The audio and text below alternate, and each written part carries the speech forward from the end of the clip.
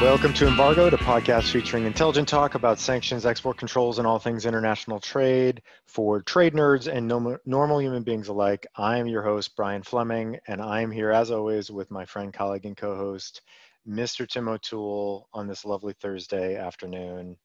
All is right with the world. Right in air quotes. How's it going, Tim?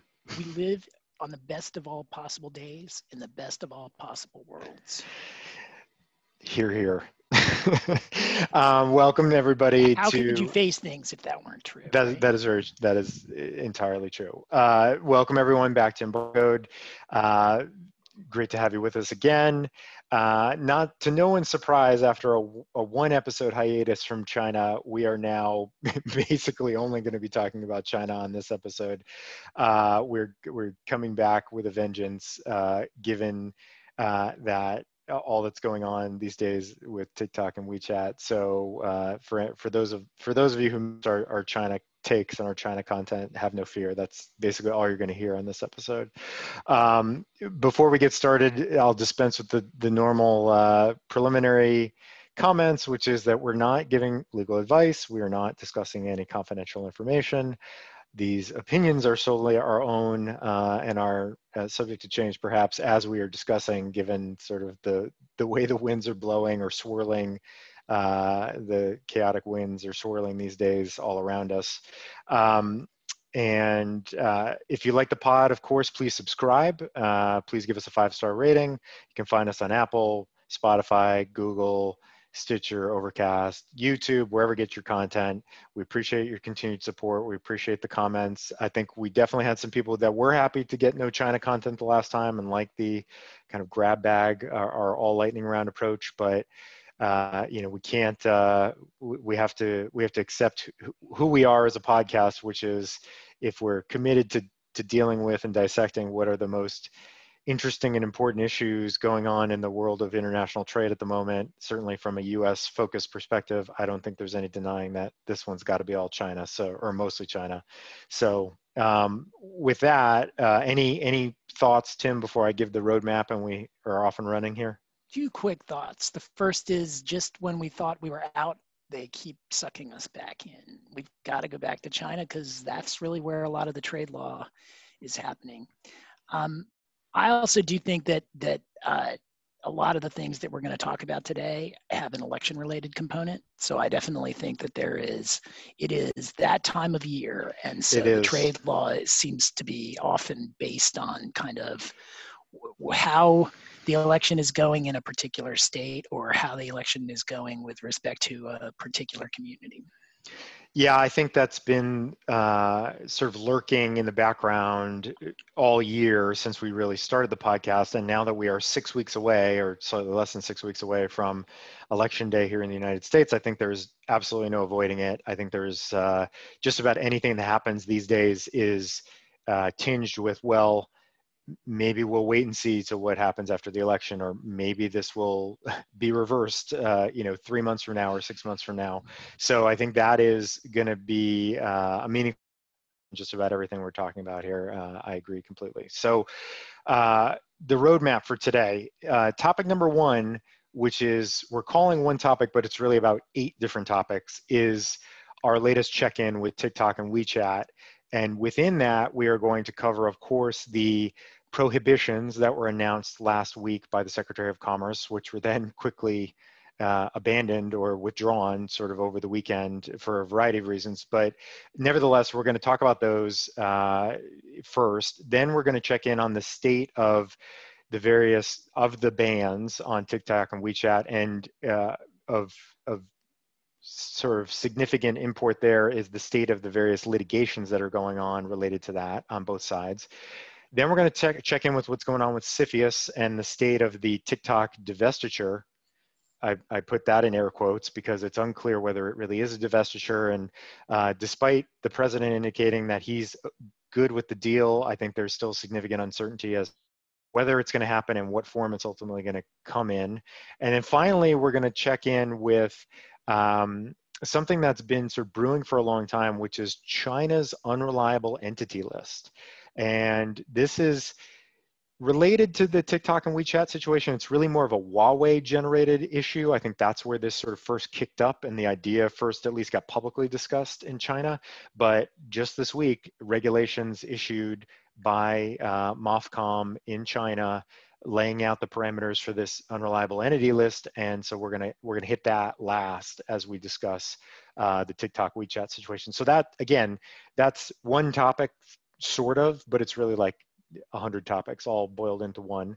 We're then going to move to Iran, and in particular, the U.S. Efforts to try to reimpose UN sanctions against Iran 2 years after it withdrew from the JCPOA, which has not surprisingly caused quite a stir among those within the UN community and elsewhere.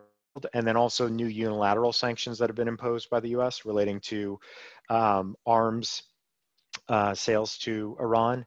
And then that's really it for the main portion of the show. I think that is going to be plenty for us to cover. And then in the lightning round, we're going to hit two topics. One is explicitly election related, which is a couple of recent election interference and cyber related designations from OFAC. We're going to touch upon those briefly. And then we're going to talk about the latest just came out yesterday and has just officially been released today, which is new restrictions on Cuba relating to U.S. travel to Cuba, a few general licenses that have been taken away, and a brand new list with respect to Cuba that we will talk about, the CPA list, which they never fail to come up with the catchy acronyms in the sanctions and trade Leave it world. to OFAC. Yeah, exactly. So, so anyway, that's the show for today, and I think sort of without further delay, we'll just hop right in. So again, topic number one, TikTok and WeChat. So when we left you, we were all awaiting the prohibitions, the scope of the prohibitions from the Secretary of Commerce, because as we discussed a couple of episodes back, the executive orders that were issued in early August targeting TikTok and WeChat for the so-called TikTok and WeChat bans did not define the scope of prohibited transactions. Well, we got those, the scope of those transactions last Friday, September 18th. We're recording on Thursday, the 24th. And so we're going to get into, in a moment, what those did, and probably more significantly, what they did not do. And I think we're going to start there. And then, as I said, we have many other aspects of this to look at. But in terms of what the prohibitions actually did, again, and harkening back to our earlier conversation where we certainly, upon a first read of the executive order, these prohibitions could have swept incredibly broadly. And I think that was a great fear, and in sort of the global community, certainly in China, that the US was going to try to really take a broad swipe at both TikTok and ByteDance and WeChat and Tencent. What we really is sort of what we were expecting as a sort of first line priority here all along, which is going after the app stores. And the number one thing on both sides of this is the prohibition touches the app stores and the ability to get new downloads and updates of both of these apps.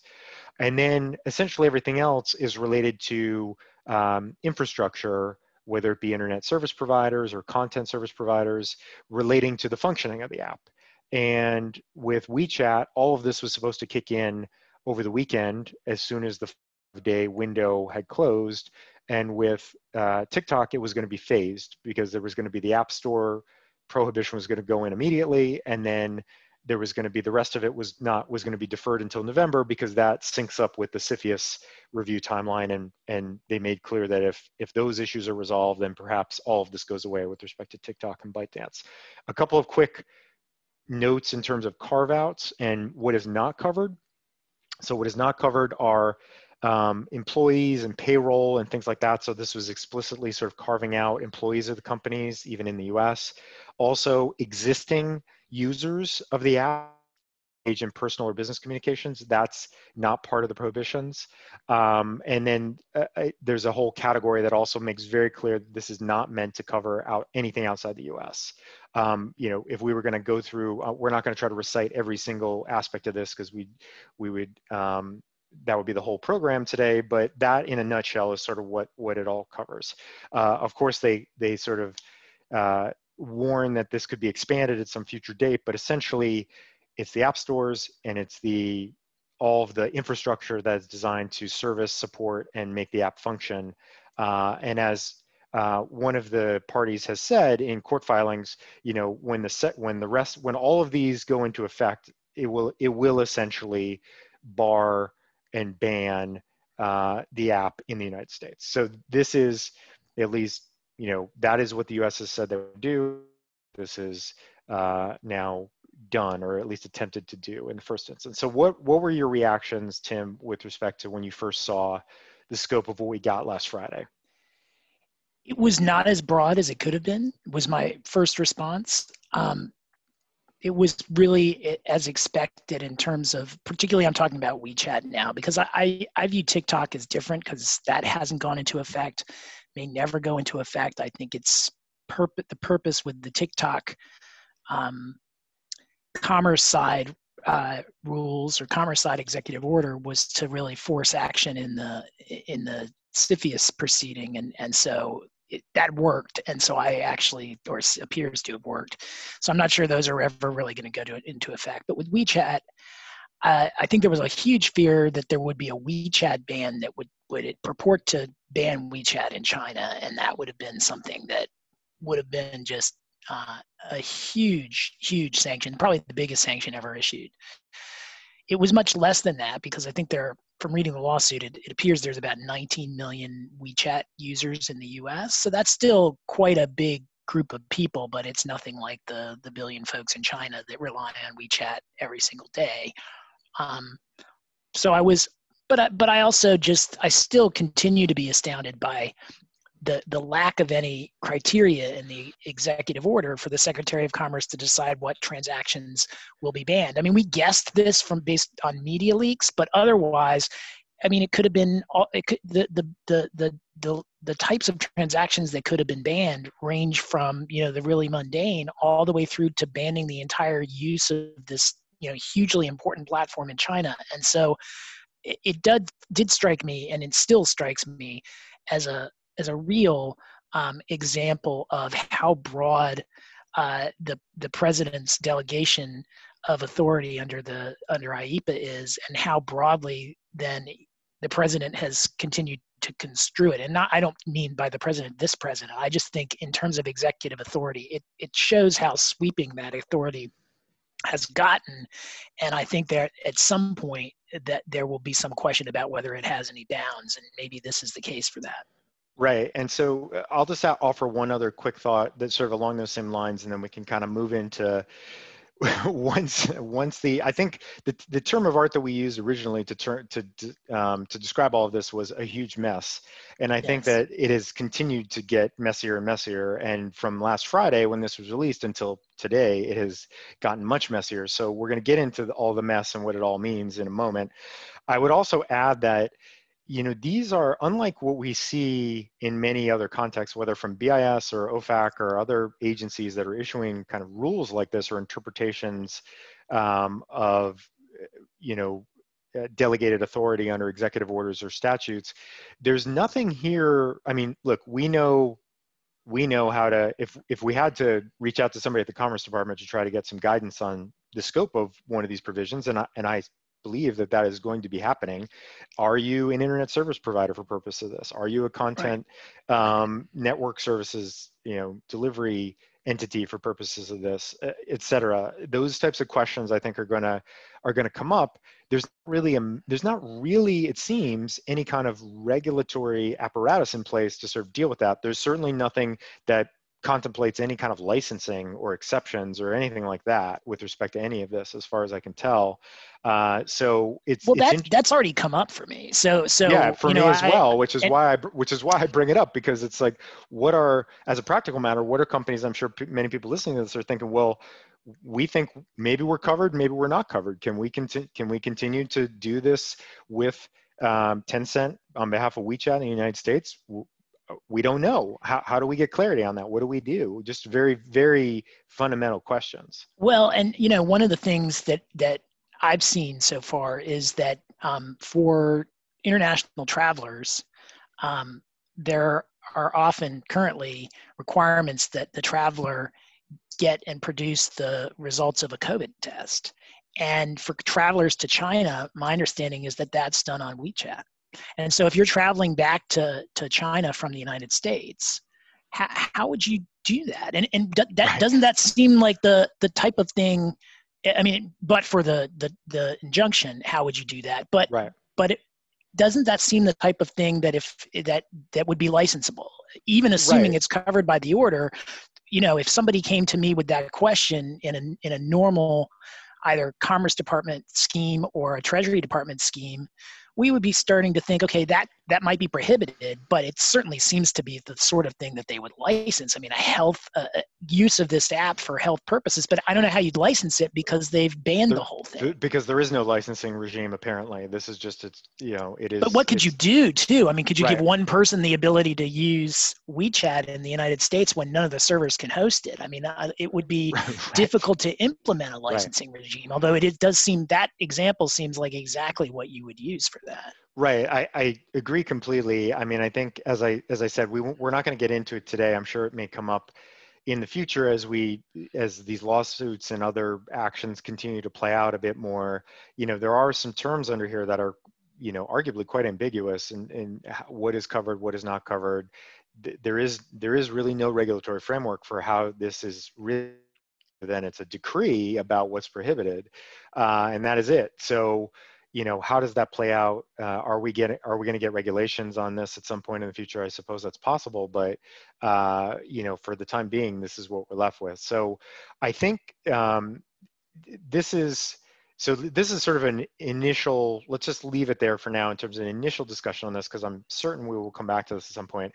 And in any event, over the weekend, all of this got thrown out the window because two things happened. Number one, a group of WeChat users won a preliminary injunction in the Northern District of California to stay the effectiveness of the WeChat-related rules and prohibition on First Amendment grounds. And then because of the progress that had been made in the negotiations that CFIUS is overseeing and an apparent deal met with approval by the White House, Commerce basically withdrew its initial order or the scope of the prohibitions going into effect on September 20th with respect to the TikTok side, and said we're going to give an extra week till September 27th in light of the progress that's been made. So basically over the weekend, everything came to a screeching halt because of the court action and because of the progress on the CFIUS front. I would add that in addition, the lawsuit that we talked about previously that had been filed by TikTok and ByteDance, that was originally filed in Los Angeles. That was voluntarily dismissed. There was another lawsuit that was filed, basically the same thing, in DC, in federal district court in DC. That lawsuit is still ongoing. And in fact, I think there was supposed to be a conference with the judge today, because yesterday there was a preliminary injunction motion filed in that case for, I think, exactly the reasons that Tim has alluded to previously, which is this is kind of belt and suspenders in the event that something goes sideways with the CFIUS process and the transaction that's underlying all the concerns. They have the court action potentially to fall back on to, forestall implementation of the order with respect to TikTok. So nothing is currently in effect. So everything we just talked about, all the prohibitions, all of that at the moment is not in effect. And you could go, well, when you listen to this next week, by the time you listen to this next week, that could have changed on Tuesday, September 29th. But at the moment, you could go on to your app store and download both apps and use them freely. And everybody who supports those apps could continue to provide that support without being in violation of these prohibitions. So with respect to the lawsuits, let's talk about that first. What are your thoughts on? So basically, you have the users group who the grounds that they showed a likelihood of success on for purposes of getting their preliminary injunction was First Amendment. And I'm going to turn to Tim to talk about that because he knows a lot more about that than I do. And then in the lawsuit that's going on in DC, they raise essentially the same issues. The same issues are more or less raised in both First Amendment, Administrative Procedures Act, IEPA overstep, but they sort of reordered them. And in the DC lawsuit that TikTok is bringing, IEPA, and in particular, the restrictions on the president's authority with respect to personal communications and informational materials and the ability to regulate those under IEPA, that is kind of the centerpiece and the number one leading argument that they're making in DC, which I think is important and we need to talk about. But let's first talk about the WeChat suit and First Amendment. What did you take from that? Yeah, and I do want to get to the Berman Amendment stuff because that's also in the WeChat suit, but the judge really didn't reach the issue. No. She didn't find a likelihood of success on that issue, but I at least the way I read it, she kind of ducked. She's like, I've decided the First Amendment issue. Definitely not foreclosed, but just not enough on the record, and we could revisit that. Yeah, that's what I took it to mean. But I mean, I know just enough about the First Amendment to be quite dangerous on this and to get it wildly wrong. But as I understand it, the theory is that because WeChat is used even by the community, the Chinese American community in the United States, as kind of a communications device, a device for organizing, a device to deal with various political matters, that there is quite a bit of protected speech that is being essentially prohibited, although it's not directly prohibited by the president's or by the Commerce Department's order with respect to these transactions. And that in order to do that, the government has to show that their order is narrowly tailored to a compelling government interest. And here, I mean, this thing wasn't narrowly tailored at all in any sense. I mean, it's more narrowly tailored, I guess, than it could have been, but there were no standards that went into it to begin with, and it sweeps really broadly. But I think that the other thing that was really in dispute here, and we talked about it a little bit in previous podcasts from the side of, you have the president saying a lot of things that really undermine the notion that any of the national security justifications are legitimate. So we talked about that on an earlier podcast, and that was part of the lawsuit. But then on the other part of is there a compelling government interest here that is, this is narrowly tailored to? The court really found that the government hadn't stated a particularly compelling or even very cognizable national security interest with respect to WeChat. And to be quite honest, I haven't seen it either. I mean, and so essentially the argument is, the Chinese government is really going after data, and this is a Chinese company that has access to a lot of data, and therefore I have a compelling state interest to do pretty much anything I want. And that didn't seem to survive, strict scrutiny under the First Amendment, even tailored to the national security context, where the court said we'll defer to the president's statement of a national security interest in the first, obviously, because the president has access to a lot more information than we do. But you'd think that if this was really as bad as they're saying, they'd be able to articulate that interest better than they have here with respect to WeChat in particular, and not just with respect to China writ large.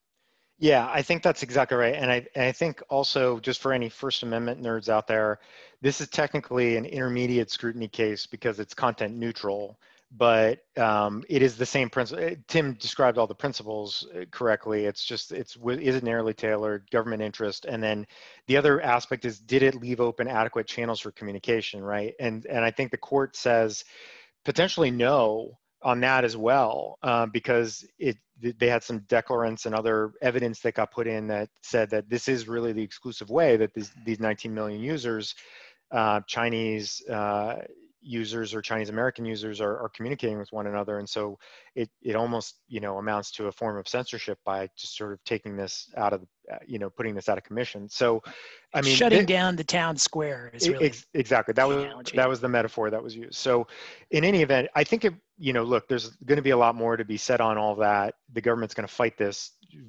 tooth and nail. Although I would note, at least upon my last check, I don't believe that there's been, as I said, the the TikTok prohibitions were withdrawn over the weekend and then reissued with the new September 27th date. The WeChat prohibitions have not been, at least not upon my last check just before we started recording.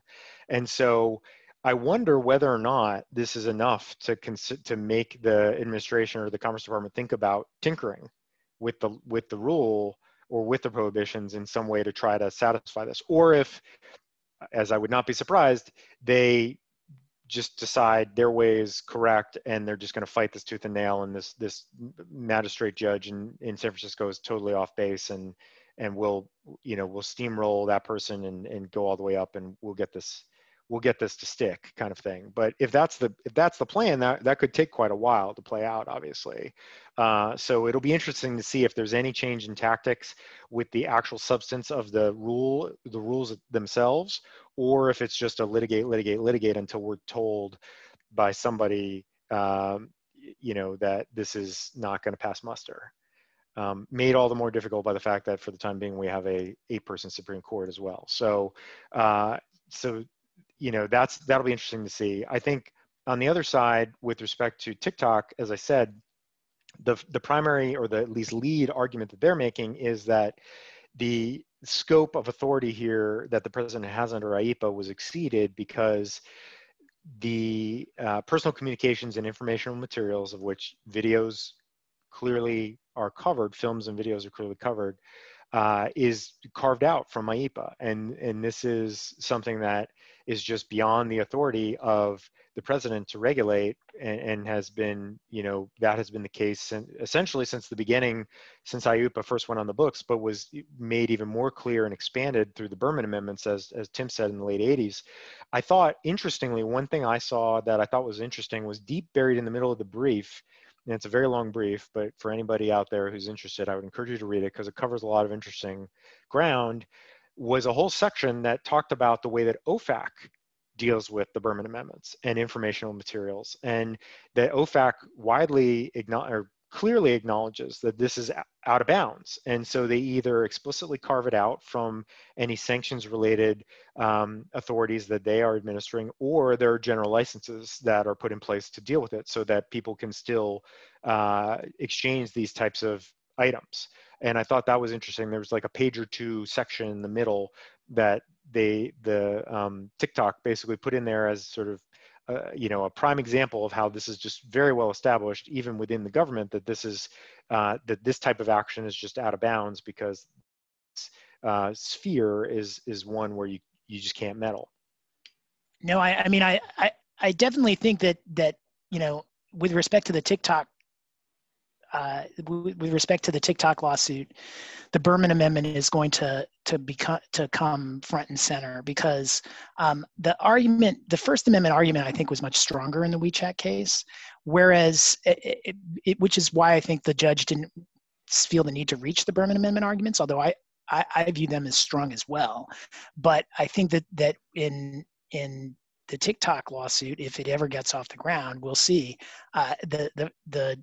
the Berman Amendment / the president, IEEPA does not authorize the president to regulate personal communications of this sort, is a pretty strong argument, and appears to be what's going on here. Now, in both of these cases, I will say that the president's regulatory authority seems strong, but is also undermined by statements that the president has made outside of the context of these administrative proceedings. And so I think there is going to be a big fight, and there, some of those statements made it into the injunction order, and they certainly feature prominently in the briefs. There will be a big fight about how important the president's statements about the purpose of these orders is, because some of those statements strongly suggest that the order was infected by and perhaps motivated by anti-China animus. Yeah, and in the TikTok lawsuit, they even bring in the point that this is just again, sort of a ploy to curry favor with voters in advance of the election, essentially. Right. That's basically what it boils down to. So, yeah, and as we said, there's many other bases in the TikTok lawsuit as well: First Amendment, APA, some other IEEPA-related claims. But I do think the sort of personal communications, informational materials, the Berman Amendment related claims are sort of critical to look at, again, because they are so central to the way that any kind of certainly sanctions are imposed and administered just across the board. And as we said, I think the first time we talked about this, IEEPA authorities are quite broad. This is one notable area that has been limited and has never really controversial in how it's been limited. So seems to be now sort of bumping up against that pretty squarely, and so how that ends up playing out will be interesting to see. Now, the caveat to that is, as Tim alluded to, on the TikTok side, the lawsuit may end up being mooted relatively soon, quite frankly, because if there is a deal that is struck to restructure TikTok that passes muster with CFIUS in the White House and the Chinese government, we'll get back to that in a minute, then one would imagine that their lawsuit just goes away, and that this is, it's sort of a proactive defensive measure, if you will, in the event that things fall apart in front of CFIUS. The latest there, of course, which is also, again, completely intertwined and making this all what it is, late last week, it announced, or it leaked out, that there was a deal on the table to restructure TikTok that would involve Oracle and Walmart taking on minority equity interests in a new entity that would be called TikTok Global. Oracle would be the cloud service provider that would basically hold all the data, and then there were some other details, but that's essentially the crux of it, is that those two, large U.S. companies would be at the center of this, and then over the next several days, and the White House and the president sort of acknowledged that this was something they were viewing positively, and this would get the thumbs up. Over the next several days, there were a number of things that came out that have left everybody sort of wondering where this all really stands. One issue is, as we talked about the first time this came up, was the claims the U.S. Treasury is going to have to get a piece of the action here. And I think the president has now backtracked on that and essentially issued as close to a mea culpa as he will ever issue, saying, well, I didn't realize that we couldn't do it that way. But what apparently is in the deal instead is this idea that there's going to be $5 billion that will go for some sort of education fund, whatever that is, and it appears to be very sort of ill-defined and not very well understood. I believe the ByteDance folks basically said, well, that's news to us. We didn't even know that was in the deal. So that's a big question mark. The other sort of point of contention seems to be how much ownership interest ByteDance is going to retain here, because again, the CFIUS-related executive order issued in August was talking really about a divestiture. It does not look like it's going to truly be a divestiture. It looks like it is sort of maybe not a reshuffling of the deck chairs, but there's these two new U.S. investors that are coming in. There's some solution on the data from the U.S. side with Oracle's involvement. And then there is some, it seems, increased role perhaps for the U.S. investors in ByteDance, the existing U.S. investors in ByteDance, to take either board seats or control of the entity. And so, but there seems to be, again, some disagreement as to what exactly the parameters of that are and who's going to be really in control, what the true kind of percentage ownership is going to be of ByteDance going forward if this all gets approved. And so that remains a big question mark. And then the last piece, of course, is that in the middle of all this, the Chinese government inserted themselves and said, you know what, we're imposing new restrictions on exports of certain types of technology out of China.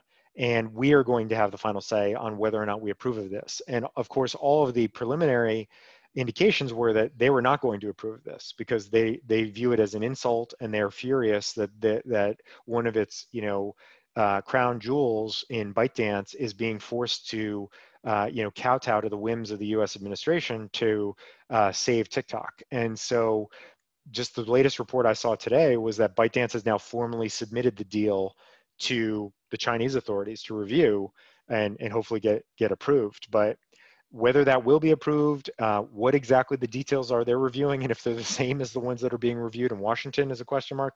So again, I think on the whole, we, based on Tim and I discussing this in the past few days, we still think that there's going to be some kind of a deal done here, because there's just too much at stake not to get a deal done. But I don't know. I mean, there's still a lot up in the air. So I don't know that it's a certainty, and I do not know what it's going to look like at the end is definitely the case at this point.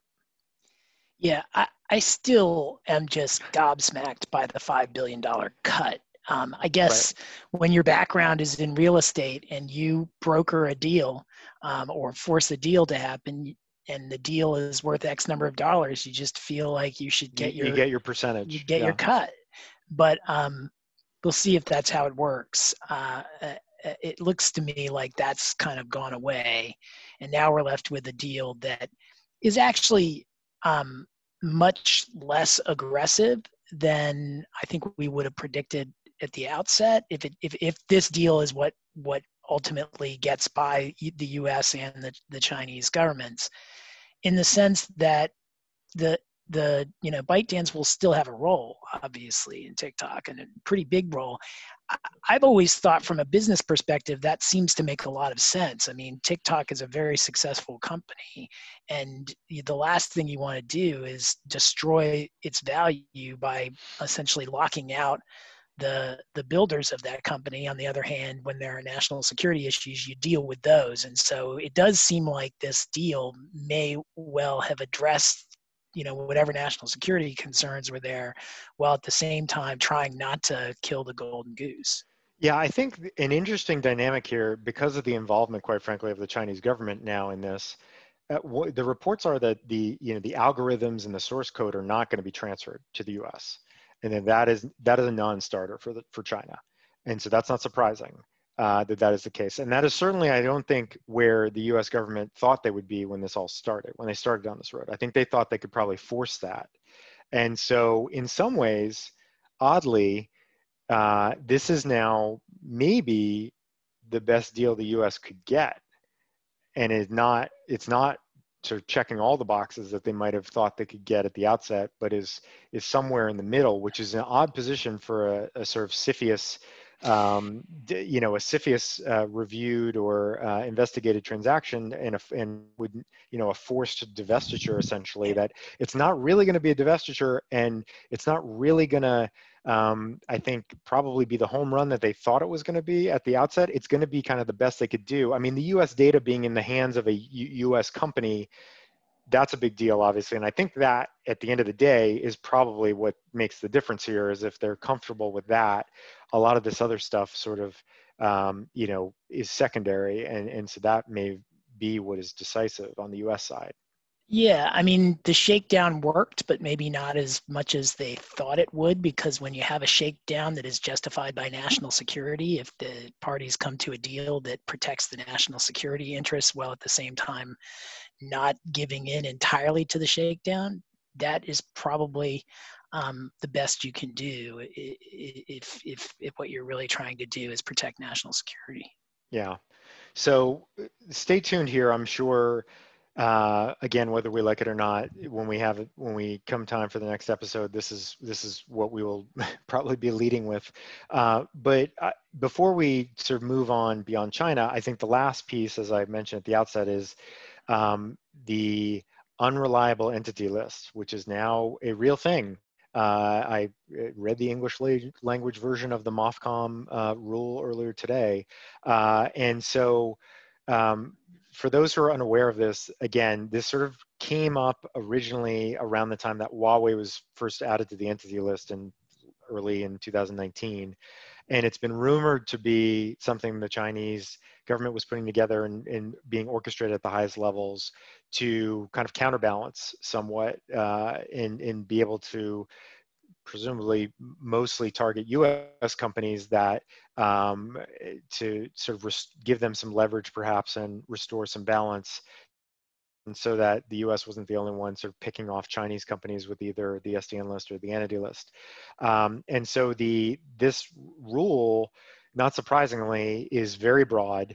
and gives a lot of leeway to the Chinese government to determine what companies, what foreign companies are, essentially endangering national security or not abiding by traditional economic,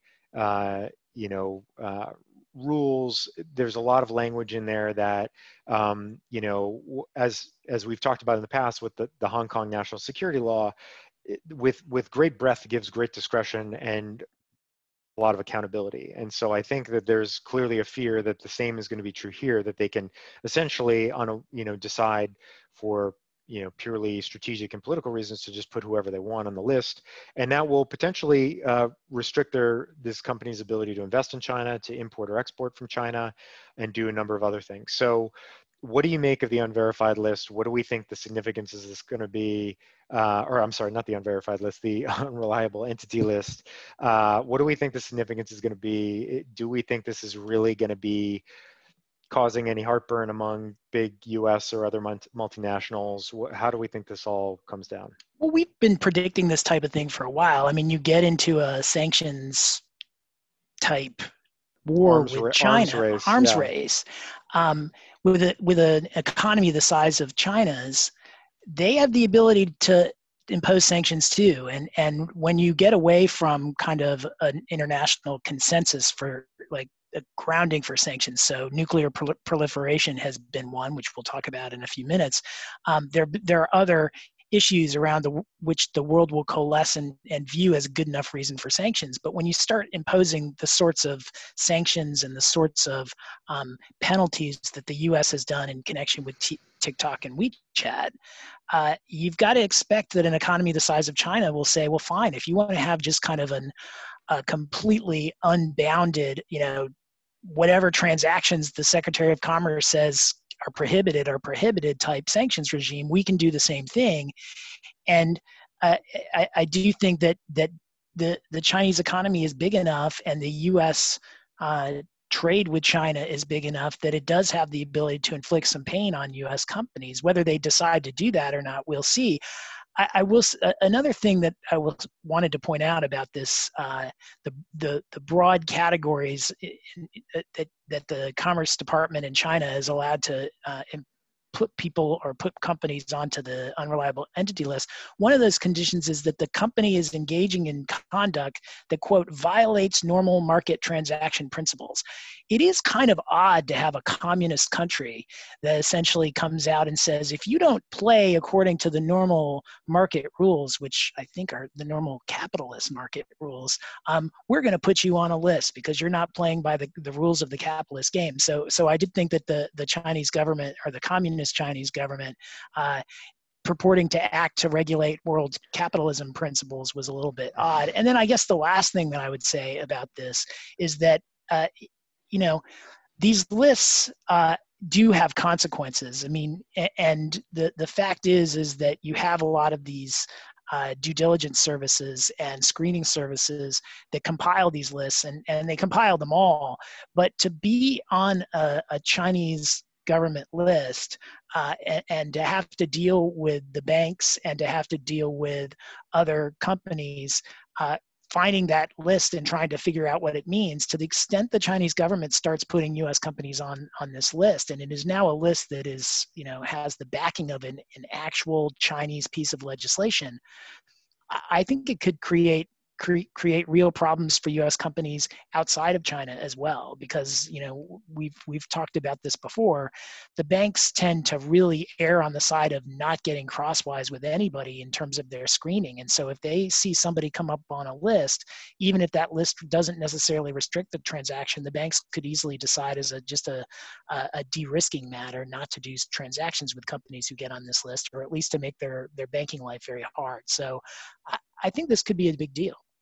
Yeah, agree. And I think also one last point is, the way the provisions are written too, in terms of the types of entities that could be added to the unreliable entity list, it certainly seems that those who perhaps assist or seem to assist the US in their efforts to crack down on Chinese companies could be themselves in the crosshairs here. So a couple of the entities that are sort of rumored already to be on the list, it's sort of for those types of, or in the sort of on the short list of potential first additions here are those types of entities that are rumored to have assisted or provided information to the U.S. in efforts to, enforce against Huawei or other entities. So that's another interesting question that we haven't really had to think about too much with, or we have as a practical matter, but I think is going to become even more urgent is sort of what are the consequences of even just complying with US law obligations and how that could get you truly now crosswise with the Chinese government in terms of, and subject you perhaps to greater risk with respect to the unreliable entity list. So that's going to be a difficult calculus for companies to balance as they move forward, especially as I think the rumors are, and the reporting that I've seen on this is that, not surprisingly, Beijing is going to wait to see what happens in the presidential election probably before they add anybody to this list, depending on the outcome and depending on the tone of whoever's going to be in the White House from 2021 on. That could very well dictate sort of how aggressively they populate this list or whether they never populate it at all. So I think there's a little wait and see in all likelihood that's going to come with this, but this could be coming and could be coming soon. And I think, might have some real world consequences that everyone's going to have to deal with. So with that, I think we are going to, that is a lot of China content. That is, I think, are we 50 minutes in? We're like 45 minutes in and it's all China. So, so for all of you China heads out there, we're glad that we're giving you what you want. For everybody else, we're going to turn to some other topics now for the rest of the show. So with that, let's go to our old number one favorite topic, Iran, and I'm going to turn to Tim to talk about what's going on both at the UN and in Washington with respect to new Iran sanctions. Thank you, Brian. So let's make this a snappy snapback discussion about Iran. So the snapback is a mechanism that was in the Joint Comprehensive Plan of Action, the JCPOA, the nuclear deal back in 2015, 2016 between the US, the EU, Russia, and Iran that lifted secondary sanctions that the US had imposed on Iran, lifted EU sanctions, and also lifted UN sanctions. But one of the provisions in the JCPOA was that any country the sanctions would snap back, where any country who was a party to the JCPOA could go into the UN and say that there is a violation of the JCPOA, and if the JCPOA was being violated, then the sanctions would go back into effect automatically. And so the US recently, really over the summer in August, went back to the UN to enforce its rights under the JCPOA to invoke snapback. And if you believe the news reports, and I don't have any reason to disbelieve them, after the US withdrew from the JCPOA in 2018, Iran has begun to not honor its obligations under the JCPOA, under the theory that if a party pulls out and we're not getting the benefits of this, then we're not bound by the treaty either. And so the US went to the UN, and the countries in the UN basically just laughed. I mean, this is just another instance of kind of, at least from a global perspective, rogue action by the US, where the US withdrew from a treaty 2 years ago in a way that really, I didn't violate any formal provisions of the treaty, but the treaty didn't have a withdrawal, or the agreement did not have a withdrawal provision. And so the notion, I think, that it wasn't at least implicit in this, that none of the parties could unilaterally withdraw after they'd agreed to this agreement, was itself arguably a violation of the treaty, but certainly a withdrawal from the agreement. And so I think the rest of the world community said, you don't have any snapback rights. You forfeited those when you withdrew.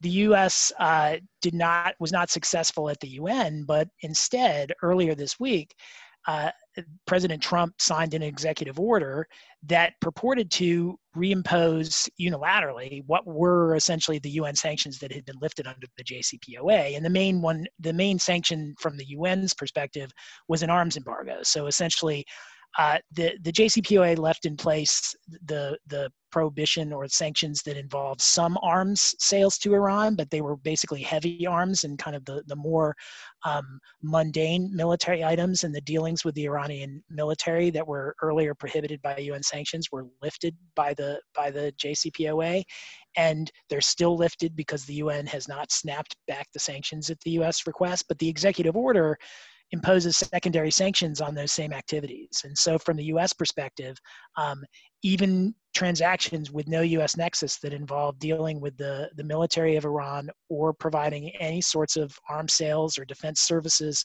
to the Iranian military, those are now subject to the secondary sanctions under the president's executive order. And so it's essentially unilaterally snapped back those same secondary or same lifted UN sanctions in the guise of US secondary sanctions.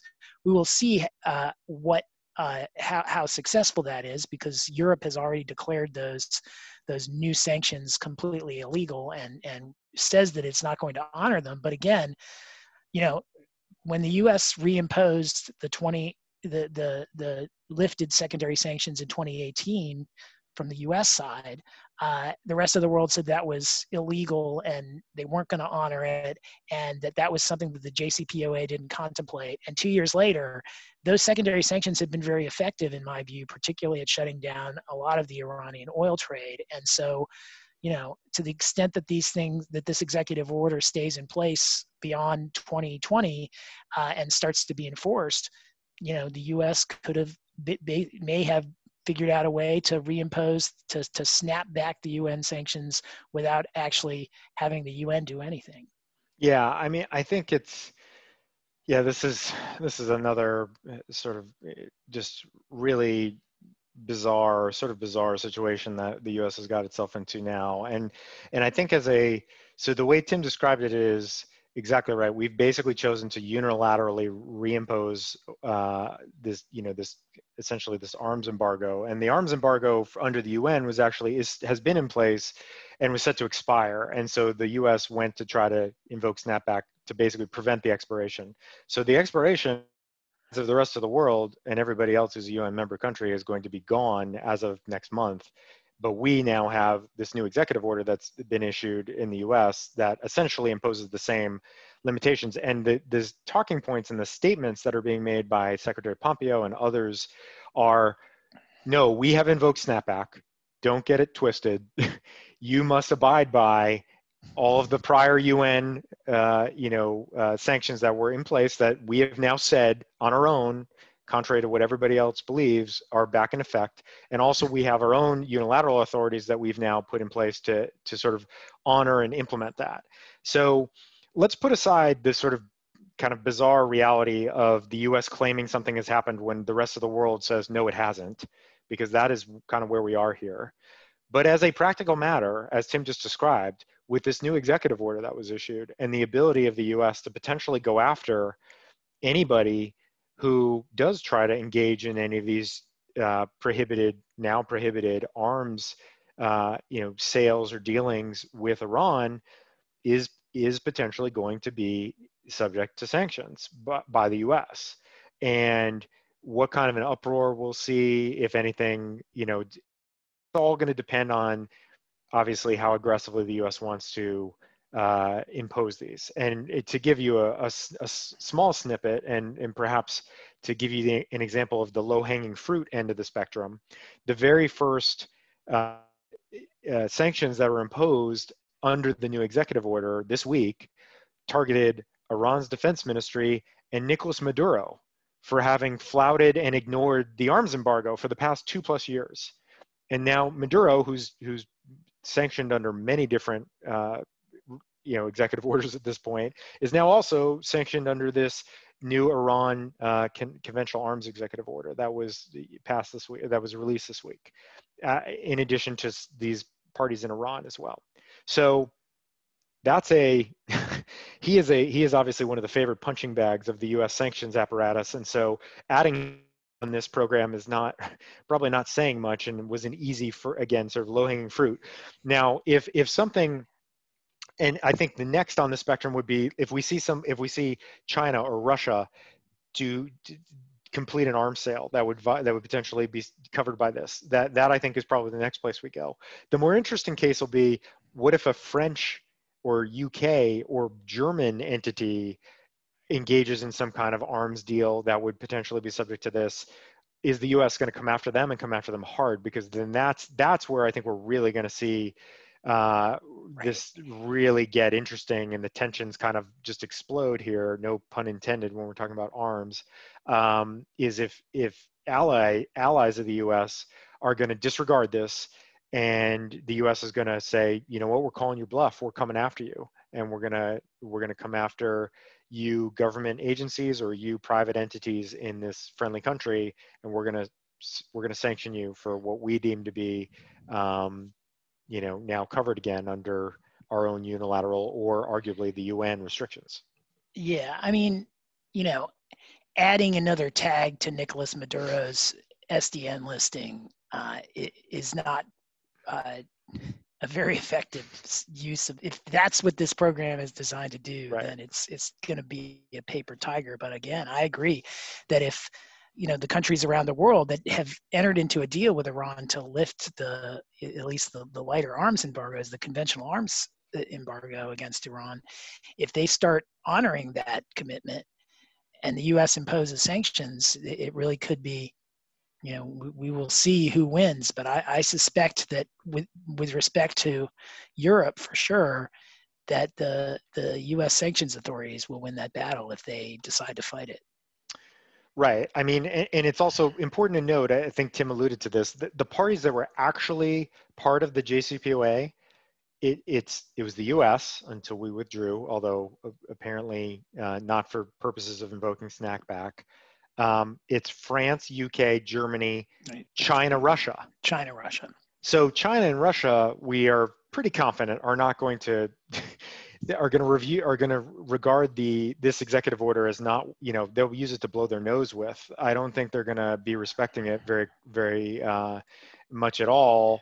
The other countries who we obviously have much closer ties with, that's sort of a different question. Although the public statements are certainly that they denounce this action and view the U.S.'s actions, certainly vis-a-vis the UN, as being completely null and void. So that's going to be where the rubber hits the road here, and we'll see if any of those countries get in the mix here, or if perhaps some other friendly country is going to try to engage in some arms sales with Iran. What the U.S. reaction is going to be. Well, the other interesting thing, I mean, comes pretty late in the Trump administration, at least the first term, and if there isn't a second term, will this sort of executive order survive? I mean, I can make arguments both ways. I mean, on the one hand, a President Biden would likely be committed to some version of restoration of the JCPOA. On the other hand, it's not clear to me how popular it would be to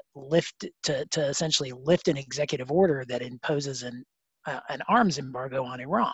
And so I could see President Biden lifting this. I could also see a President Biden deciding it's not worth a big political fight in order to allow, in order to make it easier to sell arms to the Revolutionary Guard. So I think from a political standpoint, and even from kind of a transition standpoint, if there is a new administration, whether this thing goes away is not particularly clear to me at this point. Yeah, so Biden's on the record as saying he would intend to return to the nuclear deal, if he is elected. Now, what that means and whether anybody else is going to want the U.S. to be part of the deal is a whole nother question. Iran obviously has come out and said, look, they basically have said, we've been burned by this already. We've been burned by the U.S. What incentive do we have to do anything? We're not going to go back on that we covered over a course of many years leading up to the original deal. So I think there's going to be a lot of complications. It's not like on next February or March, if Biden's in office, that this is all, everyone's going to be sitting around a conference table with masks on in Geneva negotiating, part 2 of the deal or 2.0 of the deal. Like that's just, I don't see that happening. So this is going to take a while to play out, even if the will might be there. I think Tim's point is exactly right. There are now things that have been put back in place that are going to be deeply politically unpopular to sort of just, get rid of again. So it's going to be very tough sledding if there's a commitment to try to get back to some kind of a deal. Well, and the thing is that you could see this executive order being lifted as part of a global deal. Right. But I think you're exactly right, Brian. The JCPOA in its old form is never coming back. President Biden is not going to have the option to just say, snap his fingers and go, the JCPOA is back on, because from Iran's perspective, and honestly, from the Europeans' perspective, and probably Russia and China, that ship has sailed, and the JCPOA, because of the way the U.S. unilaterally withdrew from it has proved to be too weak a deal from the Iranians' perspective. I mean, it was that Iran understandably thinks this was a terrible deal. We honored our end, and you just walked away with no consequences. Right. And so, at the very least, I would think that there would need to be a new nuclear deal that was negotiated. Iran certainly would want more concessions, but even if they would settle for the same concessions, at the very least, they would understandably, and I think correctly, insist upon some sort of mechanism to ensure that once you committed to this, you couldn't get out of it simply because you wanted to, because that destroyed a lot of reliance interests, and I think will make everybody very reluctant to come to the table unless there's some sort of enforcement mechanism beyond the snapback, which is what everybody thought. If anybody's going to violate or walk away from this deal, it's going to be Iran. Right. But instead, when the U.S. walked away, that was so unthinkable at the time of the deal that there was no mechanism in the agreement to deal with it. Right. Yeah. Agreed. So again, this is our fortune telling. We have our fortune telling hats on here. I do think it's going to be incredibly difficult to sort of chart what's really next here. Even if Biden were to win. So yeah, I agree. So stay tuned, and again, we will see what comes of the unilateral new sanctions from the U.S. We'll call them that rather than reimposition. It'll be, I think this will take a little while to play out, but over the next, 3 to 6 months, I wouldn't be surprised if we see, again, something a little more than low-hanging fruit being targeted under the new executive order. So with that, that is our technically a 2-topic episode, even though, again, that was about a dozen topics within the 2 topics. That wraps up the main portion of the pod for this week. And with that, let's pause for our favorite sound effect. And we're now into the lightning round. Only 2 topics in the lightning round. I will start with a few recent designations that have come under the election interference executive order and sort of some related authorities, the cyber authorities and some of the Ukraine-Russia authorities as well. I think the most interesting of these is, and the reason we sort of wanted to talk about it is, it was actually the day we recorded the last pod, there was some designations that came out that were focused really around a Ukrainian politician, Alexei Derkach, who there's a very sort of famous picture of him with Rudy Giuliani, and the stated reason that he was sanctioned is because he's a Russian agent and was attempting to sow disinformation relating to the US 2020 presidential election, which is, of course, all really aimed at discrediting Joe Biden and Hunter Biden and their interests and dealings in Ukraine and many of the things that were sort of at the heart of all of the Russia investigation and the impeachment proceedings and all the rest of it. So I think the thing that's interesting that we really wanted to talk about here, and like I said, there have been a few others that have come in the last couple of weeks as well, that are not as directly sort of on point. They are Russian election interference, but they're dealing mostly with actions that are focused and targeted outside the US. So let's just stay on this for the moment. The question or the comment I have is, it's really quite interesting that we have this designation or this, series of designations that are focused on election interference, that are focused on the president's opponent, the Treasury press release is quick to pat itself on the back and say, look, we continue to stand up to Russian interference and do everything within our power to prevent them from meddling in our democratic election process. But by at the same time, there are news reports that have been louder recently that U.S. intelligence agencies generally don't share Russia election interference intelligence with the White House because it makes the president so angry to hear about it. He doesn't want to hear about it. And so the idea that OFAC is at the same time going after somebody like Derkach, who is so closely tied with the president's personal lawyer, I think is very interesting. It also just gets at some general interesting notions about sort of executive power and, sort of and policy prioritization when it comes to sanctions. As we said the last time, there were only 4 programs that haven't had, or I'm sorry, there are only a handful of programs that have not had any action under this administration. I think some of that is due to world events. Some of that is due to just policy preferences. And I think this is getting at that a little bit. And it's a bit of an odd circumstance that we're seeing this now. And I guess, a cynical view here is that this is maybe just enough to credibly claim that the US government is doing something about Russian interference, and also perhaps give the administration the ability to say that they're being even-handed because they're going after someone that was trying to discredit the president's opponent. But I don't know. I think this is, I think it just raises a whole bunch of really interesting issues just about, at the end of the day, sort of the fundamentally kind of political of this tool, of the sanctions tool, which, again, national security interests and foreign policy interests at the heart of all this. But at the end of the day, these are decisions that are made by people who have to make judgment calls about who is and is not worthy of sanction. And so, that's just, I don't know that I even have a question, but that's just a few thoughts, a few sort of stream of consciousness thoughts about it that I'll kick over to Tim. Yeah, I think it's evidence that the deep state is running this country. And that's really all I'll say about it. Tim. No, I guess I'll say a little bit. Please elaborate on that before so after us and. Well, it is odd that a president who has repeatedly disclaimed Russian interference in the U.S. elections uses his authority through his administrative actors to sanction various Russian actors for interfering in the U.S. election, and interfering in the U.S. election in a way that would undermine his opponent. It doesn't strike me as something that if this decision were personally put to the president would be likely to do.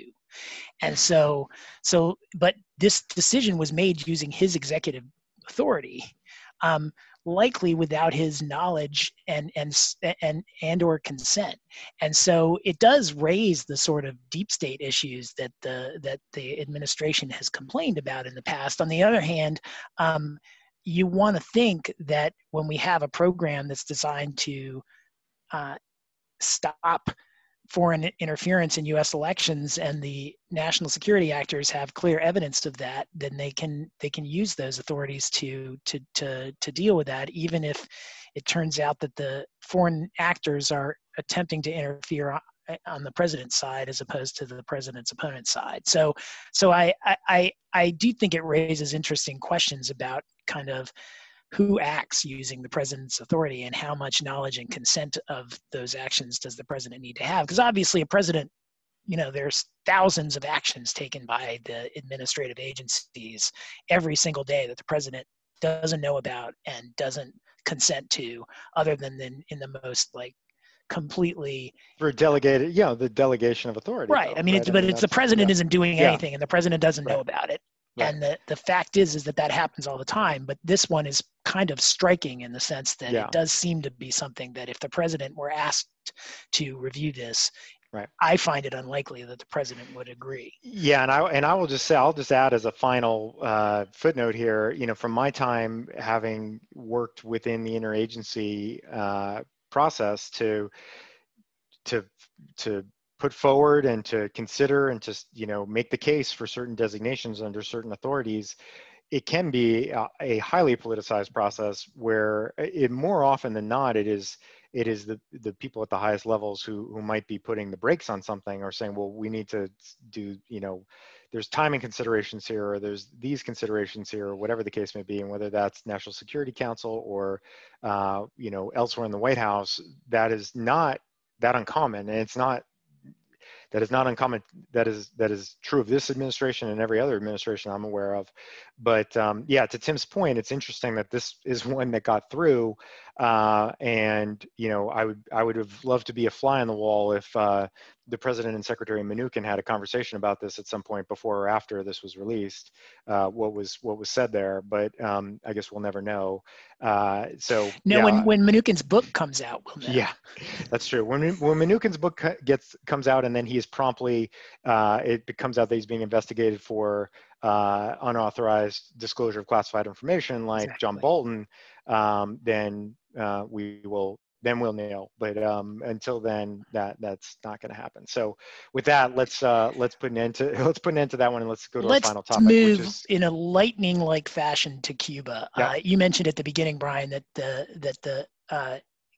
that OFAC, what was it, yesterday, imposed a new series of restrictions on dealing with the Cuban government and dealing with Cuba, restrictions that apply not only to U.S. persons, but any person subject to U.S. jurisdiction, which includes U.S. owned or controlled companies. And to quickly tick through some of those changes and then talk quickly about what they mean.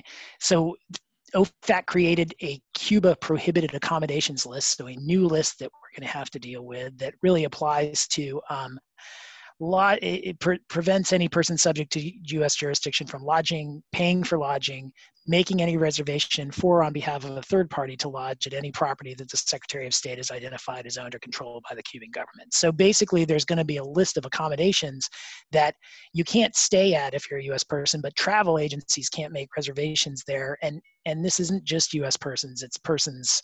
It's foreign companies that are owned by U.S. So it's pretty broad, and really designed to crack down on the Cuba hotel industry, the tourist trade, and affect it in a way that is broader than just U.S. tourists and U.S. travel to Cuba, since U.S. tourism is still technically illegal, although there have been rumored to have been trips where people do things that look like tourism, but I'm sure that they were engaging in the generally authorized activities under some of the general licenses. So there also was previously, in kind of the loosening period under the Obama administration, there was an allowance that U.S. persons who went to Cuba lawfully could bring back basically rum and cigars, and the amounts got bigger and bigger under the authorizations. Yesterday's action took those authorizations away, so you can no longer bring into the United States rum and cigars when you come back from Cuba. There was a general license that allowed for professional meetings and conferences in Cuba, allowed you to go there without a license for a professional meeting and conference. That general license has now been revoked, so you can only go for a professional meeting and conference if you get a specific license. You get specific permission from OFAC, and they say they'll review it on a case-by-case basis, which means they're still open to granting one, but you've got to get one before you go. And then there was a general license that allowed to travel by U.S. persons to Cuba for public performances, clinics, workshops, competitions, and exhibitions. The decision yesterday from OFAC limited the scope of that general license, and so the only remaining general license is for participation in athletic competitions in Cuba by amateur or semi-professional athletes or athletic teams. So it's pretty narrow now, was much more broad. So basically, I mean, the upshot of this is that the administration, which has been restricting travel to Cuba quite a bit over the last 3 or 4 years, has really kind of put the brakes on more interactions with Cuba. The other thing that's not on the press release is that they did away with the U-turn exception, which allowed for U.S. dollar transactions that started and ended outside of the United States. That is no longer around as well. And so with respect to the that it will make it much more difficult for any U.S. person who goes to Cuba to, for example, use their bank card, which was possible under the when the U-term exception was in place. Yeah, so just quickly, I don't have much to add other than to say that the reasoning and the stated purpose behind all of these new restrictions or the rescinding of these general licenses is to essentially take money out of the pockets of the Cuban government and to cut out revenue that is essentially directly traceable from U.S. persons to the Cuban regime and the Communist Party in Cuba, and that is sort of the stated goal here, is to sort of cut off all of those revenue streams. I would also say that the prohibited accommodations list, the CPA list, is long. There are big hotels on it too. It is 30 pages. You can find this on the State Department website. They're the ones who are going to be the maintainers of the list, and there are hundreds of names on here, and so that's just another sort of screening headache and logistical headache for anybody who has any connection to who is subject to U.S. jurisdiction, has any connection to traveling to Cuba under any circumstances. Now, this needs to be taken into account. All of the Cuba FAQs that deal with any of the 12 categories that are still allowed for travel to Cuba have now been updated to reflect the creation of this list, so that they're reminding everybody that you have to be consulting with that. So just another dimension to sort of further complicate things with respect to any kind of travel to Cuba for persons subject to U.S. jurisdiction. Now, the one thing that I'll kind of close with on this is we talked about how it may be difficult for President Biden, even if he wanted to opt back into the JCPOA and kind of put us back where we were in 2016.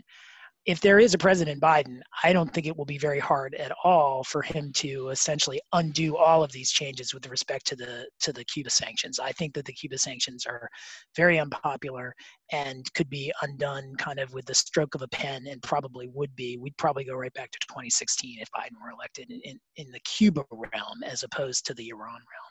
Yeah, I think that's notably also, I think we've said this before with China. I don't know that we're going to go back to an Obama era China policy, even if Biden were to win. I think that is definitely the case, that tough on China is here to stay. Tone will change and some of the particulars may change, but I think China is going to continue to be front and center and dealt with in many respects in the same way in 2021, regardless of who's in the White House. I agree completely, though, that with Cuba, we could very well see a complete reversal and go back to something much closer to what we saw at the tail end of the Obama administration. It would be easy to do, and I also think that if depending upon how the election comes out and what Congress looks like, some of the Cuba legislation could be undone. I mean, I do think we're at the point where, because this has become a much more partisan issue at this stage, whereas I think 20 years ago it was a much more bipartisan support for the Cuba embargo, that there is the possibility that if the Democrats win the election, that some of the Cuba legislation that really ties the president's hands on tourism could be revisited. Yeah, I agree with that completely. So with that, we will wrap up for today. That's the end of the lightning round. That's the end of the pod. We gave you a lot of China content. We did cover a few other items. I'm proud of us that we managed to not have it be a 100% China episode. We did mention the election many, many times. I think that is probably going to continue for the next few episodes. I think in all likelihood, we are likely going to make an effort to not have a pod be released on election day. We will probably wait. If we have to skip an episode, we will probably wait and record one later in the week after the election happens in early November, so that there will be one released a week after election day. We know everybody will be busy doing and thinking about other things. If you're in the United States, please register to vote. Please don't be afraid to vote by mail, and we would certainly encourage everybody to do that here in the next few weeks. Yep. So with that, we're going to wrap up for today. Thanks again for joining us. If you enjoy the pod, please subscribe. Please give us a rating. You can find us anywhere.